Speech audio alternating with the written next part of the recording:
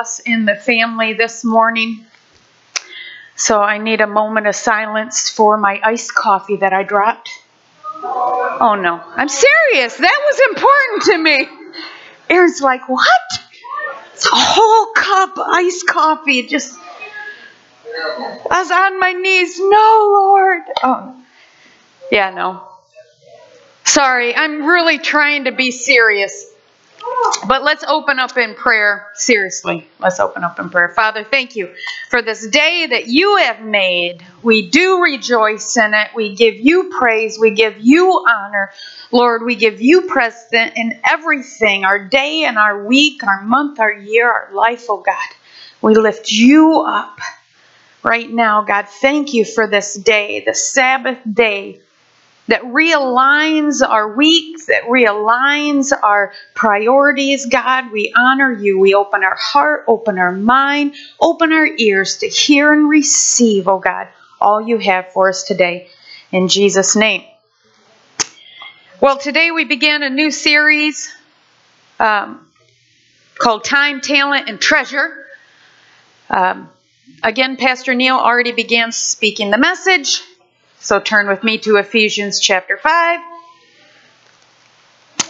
Through this series, I really want us to be looking at these three resources, as Pastor Neil mentioned, that has been given to us. It's God-given. It's not something that you've acquired. It's not something that you attained. You didn't come out of your mother's womb and say, yay, I did it all by myself. You didn't. He said, I created you. I knitted you together in your mother's womb. I breathed life into you. I ordained all the days laid out before you even came out of your mama. And yet we boldly, strut around in our lives thinking that we've done something. And it's just, but Solomon, the greatest king, the greatest man, the wisest man that ever lived, said, it's all nothing. And I really believe he was sitting back and all upon everything that he saw, he acquired, the wisdom, the wealth, and looked around and said, I have done nothing. It's all just given to us. We have to come to the grips that, like Pastor Neil said, that it's resources that God has given, time, talent, treasure, and they all fall into those three things. All of life falls into one of those three things. Or kind of like line upon line, precept, they all fall upon each other, if you could say, or build upon each other. But the key is that, like I said, God has given us everything we are and everything we have. And we are but stewards of it. And that's why we will all be called into account. What have you done with what has been given to you? And that's the challenge going to be throughout these 3 weeks is I want you to assess what have you been doing with what you have been given, time, talent, treasure, those 3 things. And then also, how are you using those 3 things to connect as a supporting ligament in the body of Christ? You can't just throw one thing at it and say, I did enough. It's supporting. Again, go back to last week's message, is a drawing and a receiving. It's like, the leg, if I tore apart and put up on the screen all the different, aspects of just the leg and the arteries and the veins and the muscles and the sinew, and bone and all that stuff. It builds off from each other and it supports each other, and that's how it works. But it can't just draw from the other things or else it hurts. Have you ever had a cramp in your body? I learned through my nutritionalists, and of course some other people will probably correct me if I'm getting this wrong, but that usually it comes on from a lack of water. That your muscles are squeezing the water from your system because it needs water, and that's the cramp. And I know it's not always the cramp, and I'm not a doctor, but I used to get horrible cramps in my legs. And the doctor I was seeing at that time says, drink more water. And to tell you the truth, I wasn't drinking hardly any water at that time. And it went away. I wasn't woke up with those horrible cramps. But it has to, sporting ligament means you have to give and receive. You can't just come in and take, like I said last week, like a leech sucking all the life and then go off and think, well, at least I'm good. That's not being a supporting ligament. C.S. Lewis, in his book, Mere Christianity, said every faculty you have, your power of thinking, of moving from moment to moment, is given to you by God. If you devoted every moment of your whole life exclusively to His service, you could not give Him anything that was not, in a sense, already His.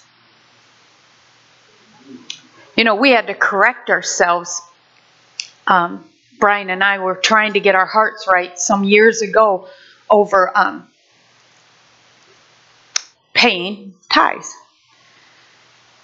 And Brian sat down, he goes, I don't even think we should call it paying tithes anymore. And I'm like, what? He goes, every time we say we're paying our tithes, he goes, I feel like we're paying a bill. He said, and it's just not right. So let's not say paying tithes. And I'm like, okay, I'm in, fine. We'll give tithes. For a long time we went through, let's give our tithes. And I'm like, how can we give something that's not even ours? Really, we're returning to God. Because He gave us, I'm not going to try to preach the treasure message that's coming in a couple weeks, but He gives us and then allows us to steward it. And to be a good steward of what He's given you, He says, how about you give me the first fruit of that? How about you give me the first, the best? Show me that you honor me in that I've given you, and then steward the rest.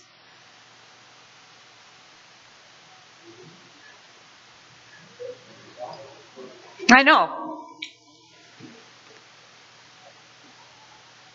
So today we're going to look at time. So how do we give God priority in our time? And even when I was putting this message together and I kept saying, your time, our time, my time, I'm thinking, it's His time. That's ridiculous to say, well, my time. It's only my time because He's given it to me. I only can take this next breath because He just allowed me to. The scripture that says you go here and there and do all this, and, who are you boasting like that? You don't even know what your life's going to contain in the next second. It's not your time. It's not my time. It's His time. So how do we put Him as priority in His time that He's given us? Time, something we all have the same amount of. You see, the other two resources that we'll talk about, the talent and the treasure, everyone has a different amount of. But time is the number one thing everybody has the same amount of. Something we all have the same amount of, and I'm talking about in a day. I know some of you are like, well, some people only live for it, and some people only live for it. I'm talking about in a day, okay? 24 hours. Something we all have the same amount of, something we all struggle to have more of, but something we all wish we can turn back the hands of. It's time. William Penn said, time is what we want the most, but we use the worst. It has been said that time is our most valuable commodity.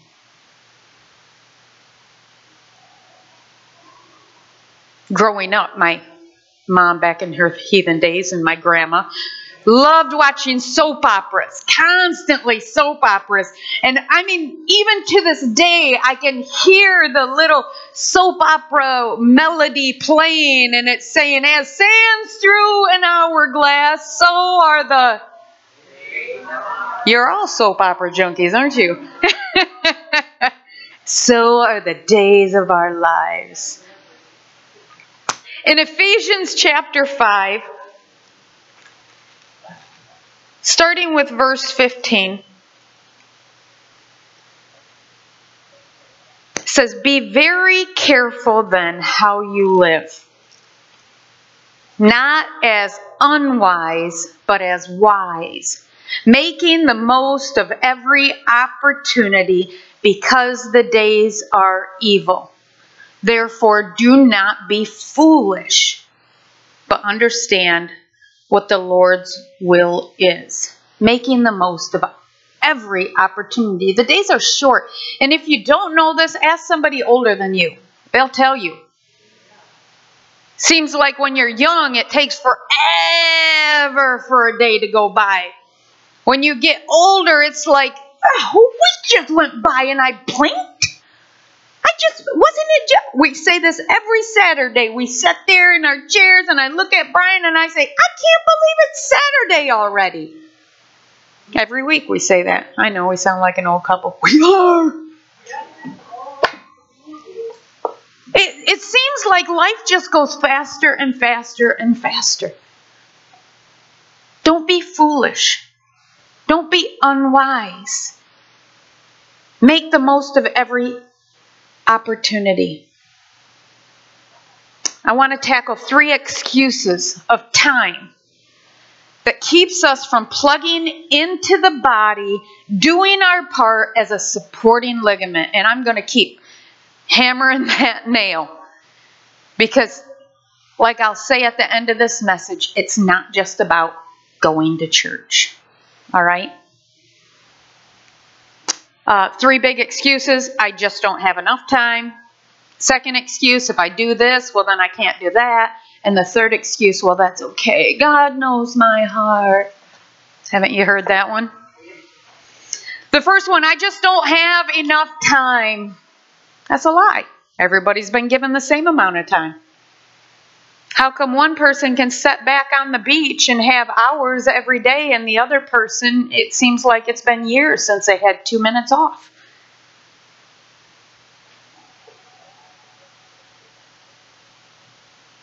If you don't have enough time to plug in and do your part in the church, the body of Christ, the problem is not a lack of time, but a problem with priorities.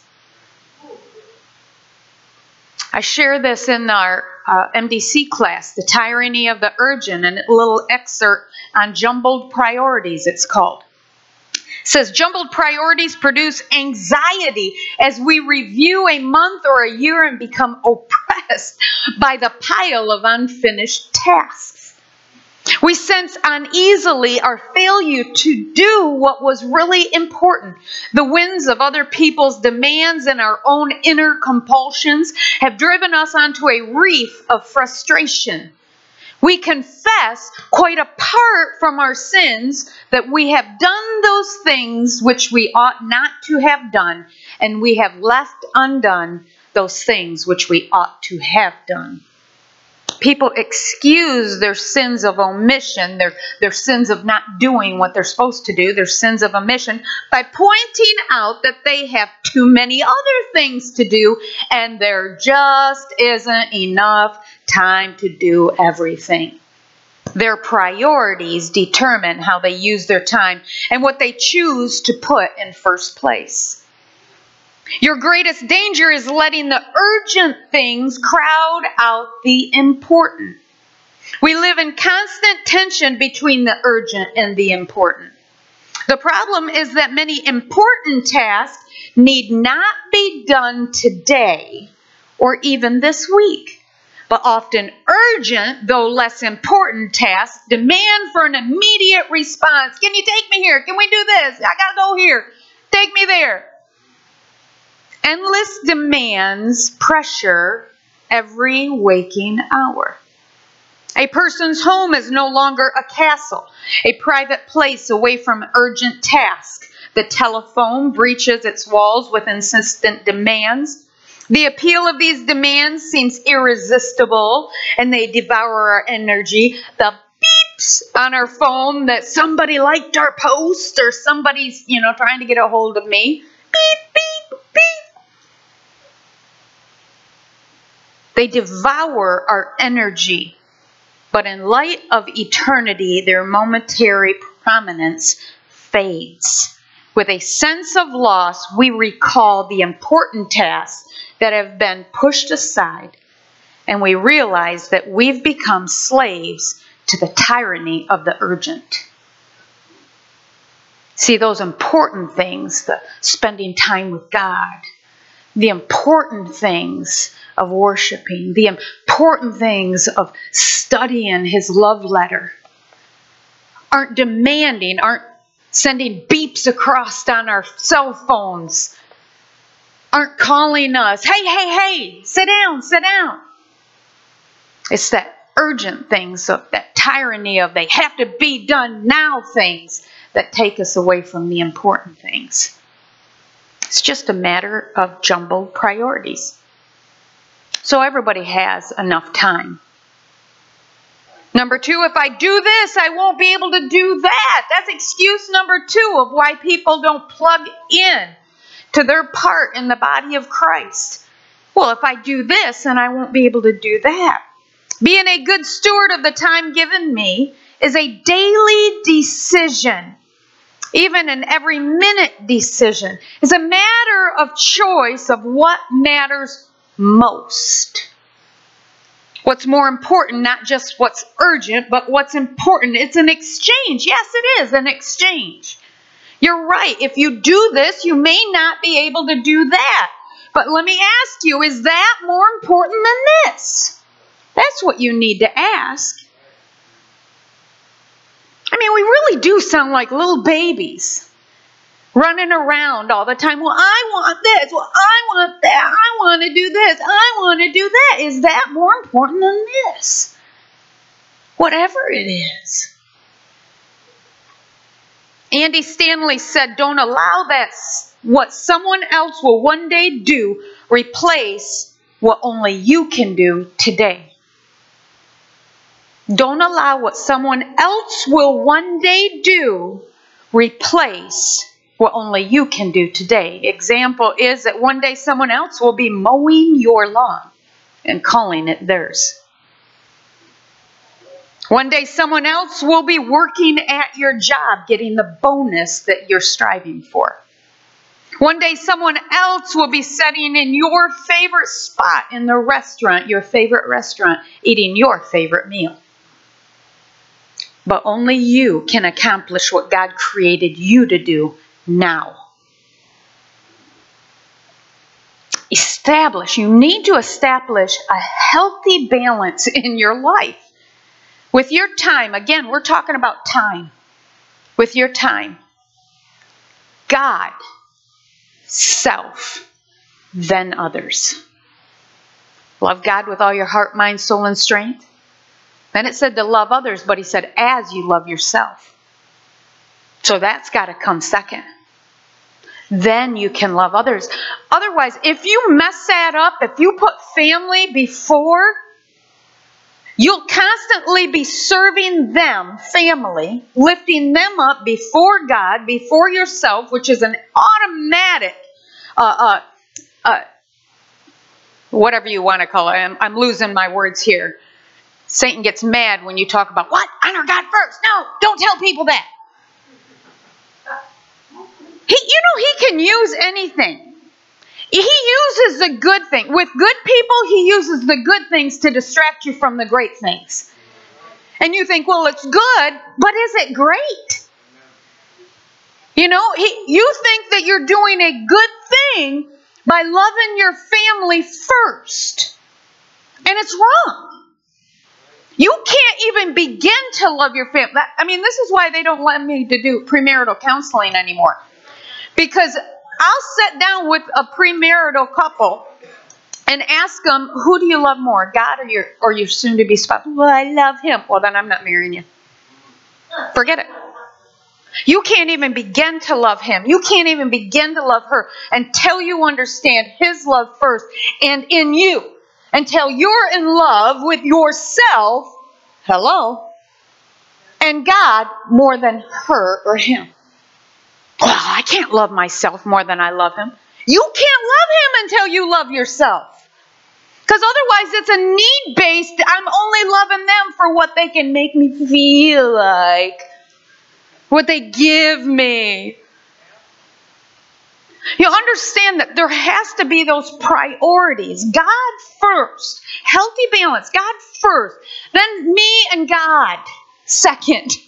Then that love can come to others and family and whatever. Other people. There's got to be a healthy balance. If your family doesn't see you, listen, I'm talking about not ignoring your family needs, but there has to be that priority. Because otherwise you're loving them out of a fake love. I don't even know what, a perverted love. It's not a true love. It's a love of what they can give you and you can give them. And it's out of that lack of. So, but there's got to be a healthy balance there. And I'm not telling you to deny your family, but again, it's got to come from that flow. Through you. From God, through you, then you can love them. But if your family doesn't see you doing Christian life with them, so if you just go in your closet, what I'm trying to say is if you just go in your bedroom, in your closet, shut your door, and now you have your God time, and then you come out and just do your life and do your own thing because I have my private time with God, that's not healthy either. Your family needs to see you doing Christian life. They need to see you worshiping God. They need to see you with your Bible open at the table. They need to see you. They need to hear you. Your kids need to know Christian life is more than just coming to church. It's everything. The word saturate, there's a saturate and there's a satuate. And that means it's like a sponge that's been squeezed and then stuck underwater and it fills up. That our life needs to be saturated, or I think it's satuate, but anyway, it needs to be filled so full with God that you touch us and we just ooze Jesus out. Everywhere we go, ooze Jesus, Jesus. Your family, your kids need to see that. Everywhere, your neighbors, the person that cuts you off in traffic and not just the one finger that you want to wave at them. You know, they need to see that patience. They need to see that love. They need to hear that love. Your family needs to know that Christianity is more than just going to church. But it's about everything. They need to see a Christian plugging in. That it means you're plugging into the body, that you're supporting the body, that you're doing your part, that you're praying for the church, you're praying for the pastor, and not just complaining about the church and complaining about the pastor. But that you're doing your part, denying yourself, taking up your cross and following me.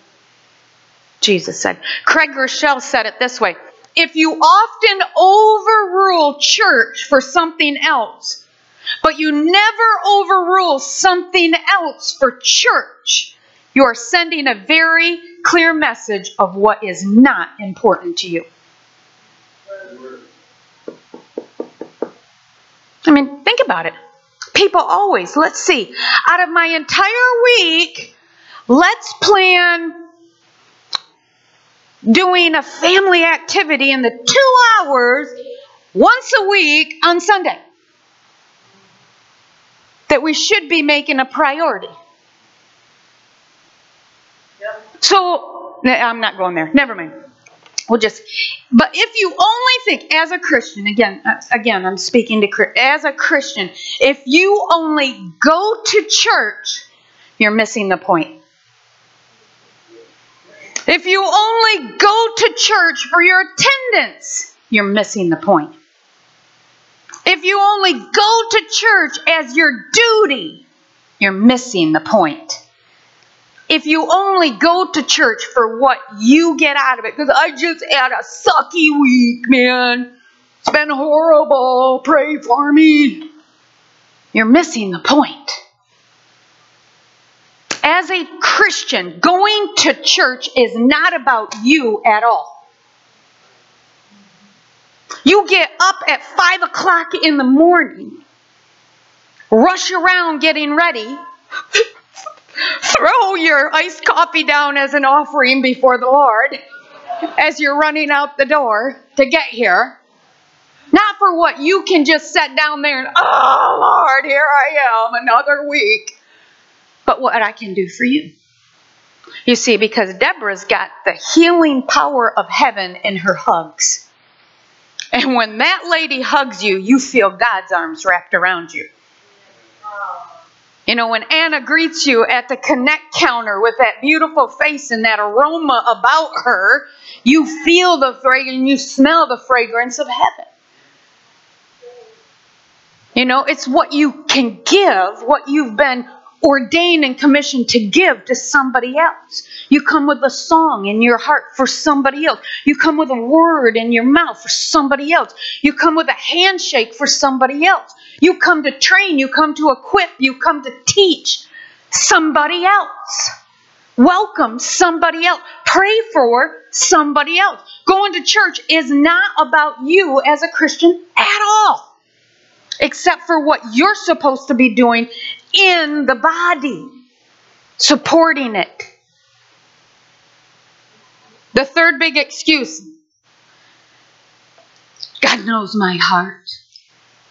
Could you imagine saying that to your wife? I don't need to spend any time with you because, well, you know my heart. It don't work. It don't work, does it? Had a friend of mine, older friend of mine, always told dry jokes. No, it's not Dave, but he's another one. He said, I told my wife, I've been married 70 years. I told my wife I loved her when we got married, and I said, if anything changes, I'll tell you. I'm like, what?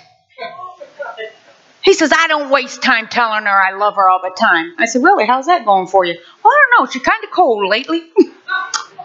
Wonder why.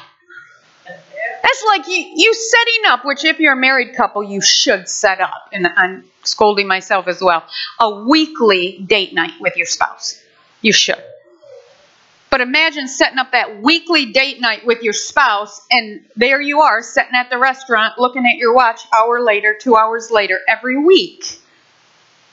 They're standing you up because it was just during that time that their friends called, and they want to go, hey, let's go canoeing.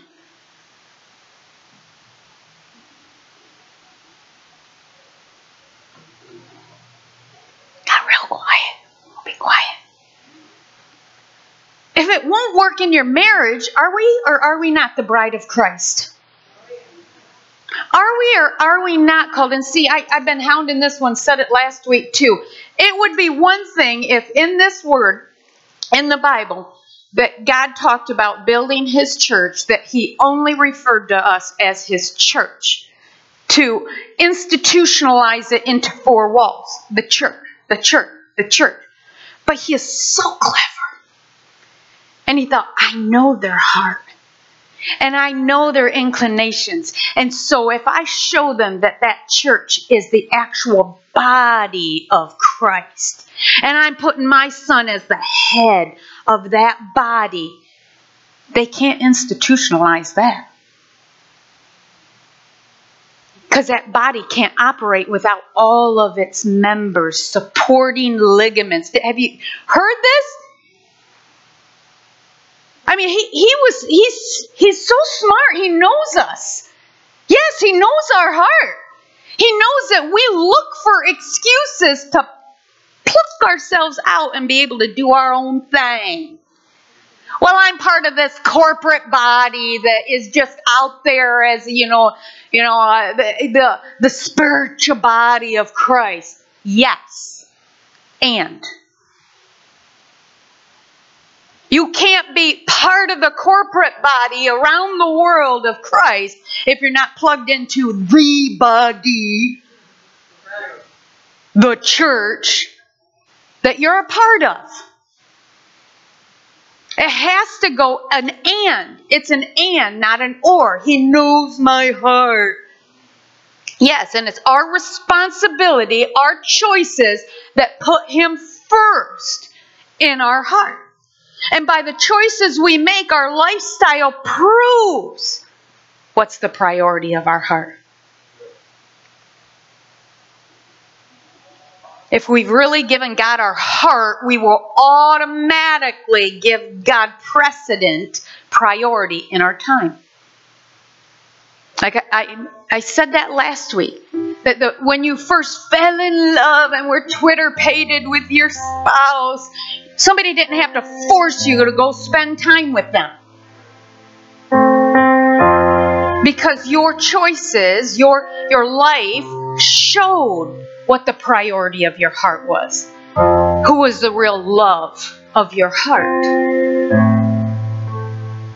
There are 24 hours in a day, 168 hours in a week.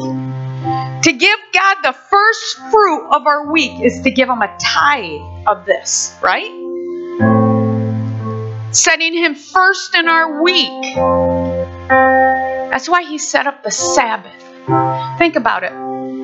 Man was created on day 6. Day 6, the end of all God's work, day 6.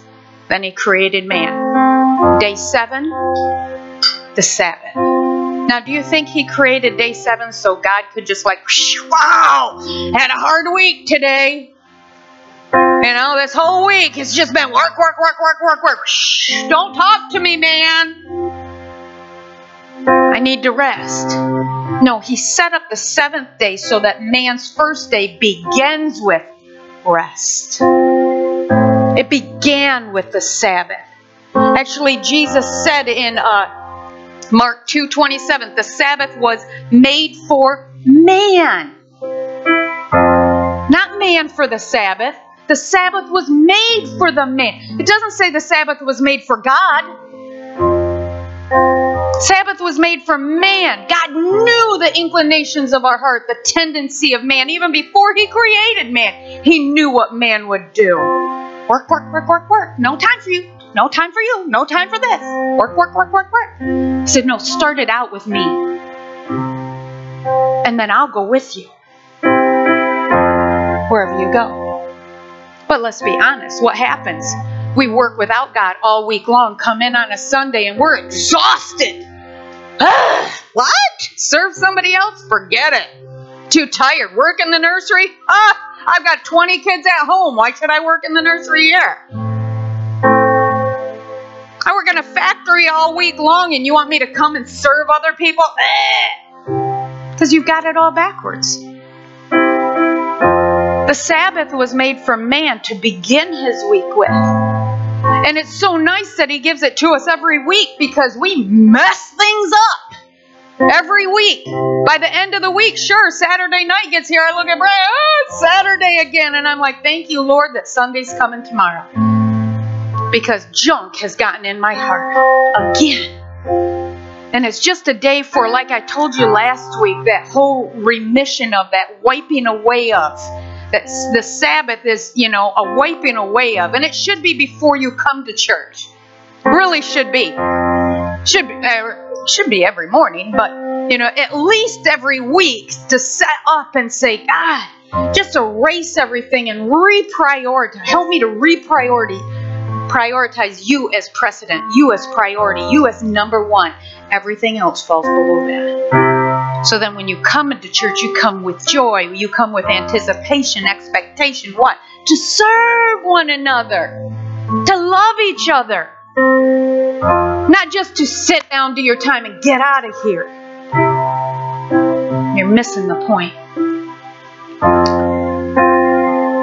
Our time on earth is shockingly brief. In light of the everlasting life that stands before us. Brian and I rented a movie last night, Paul, the Apostle of Christ. Has anybody seen that yet? Really good. Really good. I mean, they take liberties, but it's really good. Because we sat there afterward watching all the credits, talking about how selfish we are. That here I am pleading and begging with people for 2 stinking hours a week to plug in.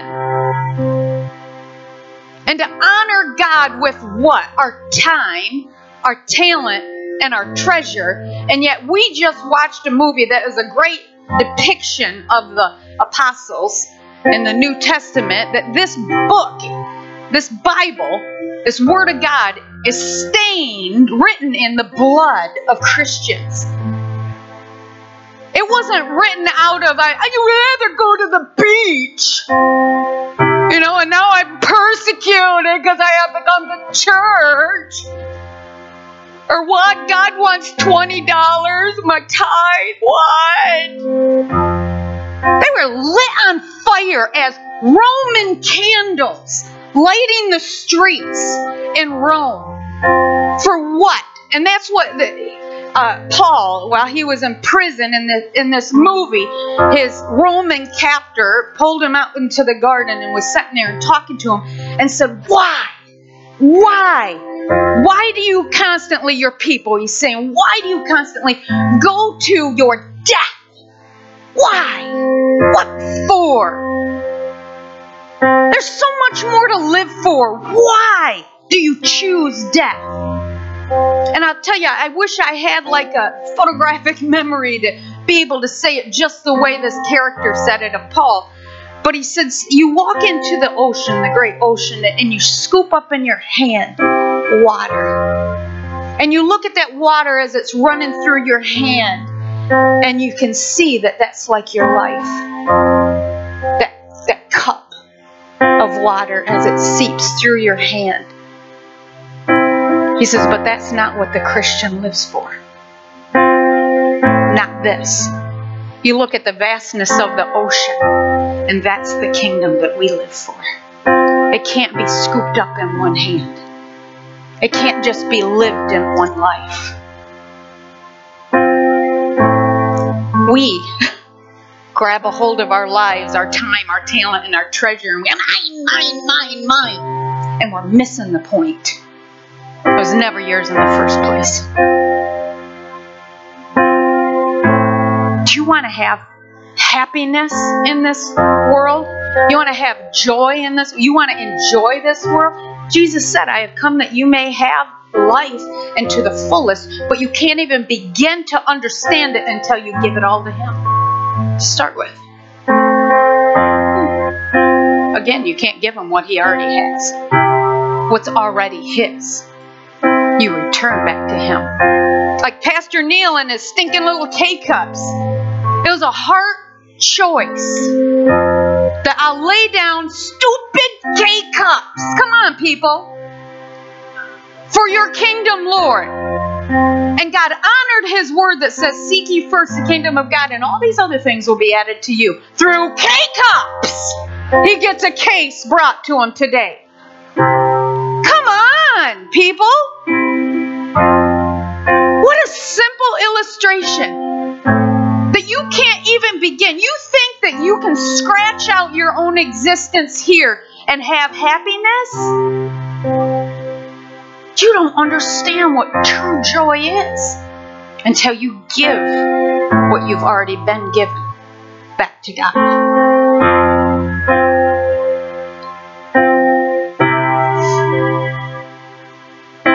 In Psalms 90:12, it's actually a prayer of Moses where he cries out, teach us to number our days that we may gain a heart of wisdom.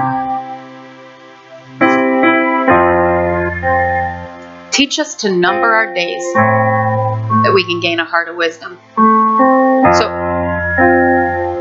at the altar time, I want you to just ask yourself, if God was to show you right now exactly how many days you have left on this earth, would your priorities change? Would the things that you do on a normal day change? Would some things that you... No, I won't say that. If anything would change, that's what Moses is trying to say here. Teach us to number our days so that we'll have a heart of wisdom. That's what Ephesians was saying that we read there. Making the most of every opportunity. Know what the Lord's will is. So if anything would change, if your priorities would change at all, what are you waiting for? Because it's presumption. It's sin to think, to assume that you've been given the next second. And I'm not trying to do, oh, what was me? She's telling us, repent or back. No. I'm telling you, get a heart of wisdom here. Learn to number your days. If God gave you the number right now and you'd change anything, it should have already changed. Because if it's not, it's revealing that God's not the priority in your heart. God's not the priority with your time. Again, I'm teaching today is time. Time. Something we've all been given the same amount of. So let's just bow our heads. Let's just really search that answer. Holy Spirit, in your vast wisdom, show each one of us. God, is there something in our lives that's taking precedent, priority over you? That's sucking our time away from you?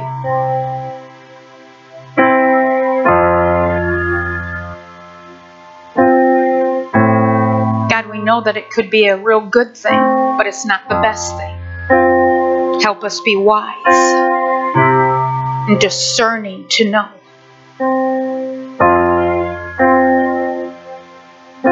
Speak to us, Lord, speak to us.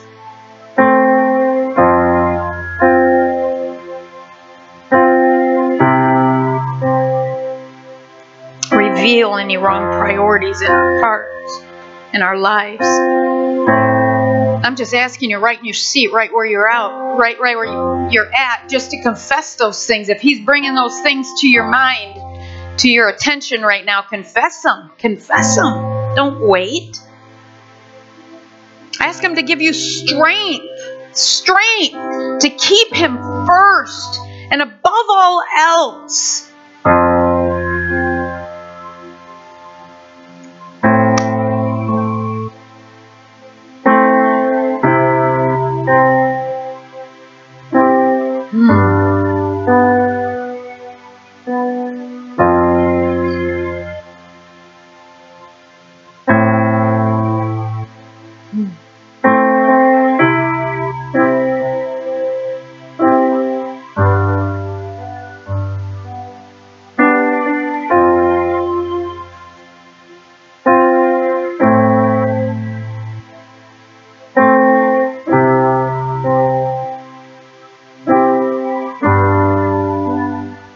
We're going to open up the altars. Again, I say every week that don't just run out of this place.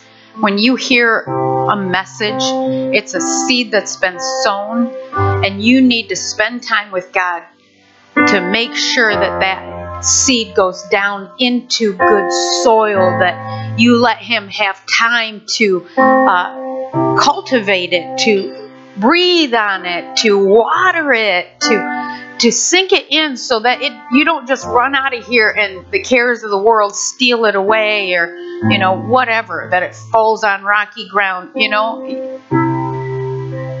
Spend time with God at the altar. I also want to open up the altars. If you came in with whether it's a sickness or a problem, or like our brother shared a word this morning about whatever it's offense that you might have, or maybe unforgiveness you're holding on to. Maybe it might even be unforgiveness with yourself. Spend time at the altar. So I want to open up the altars right now. So would you please just stand and make your way up front. Let's pray for each other.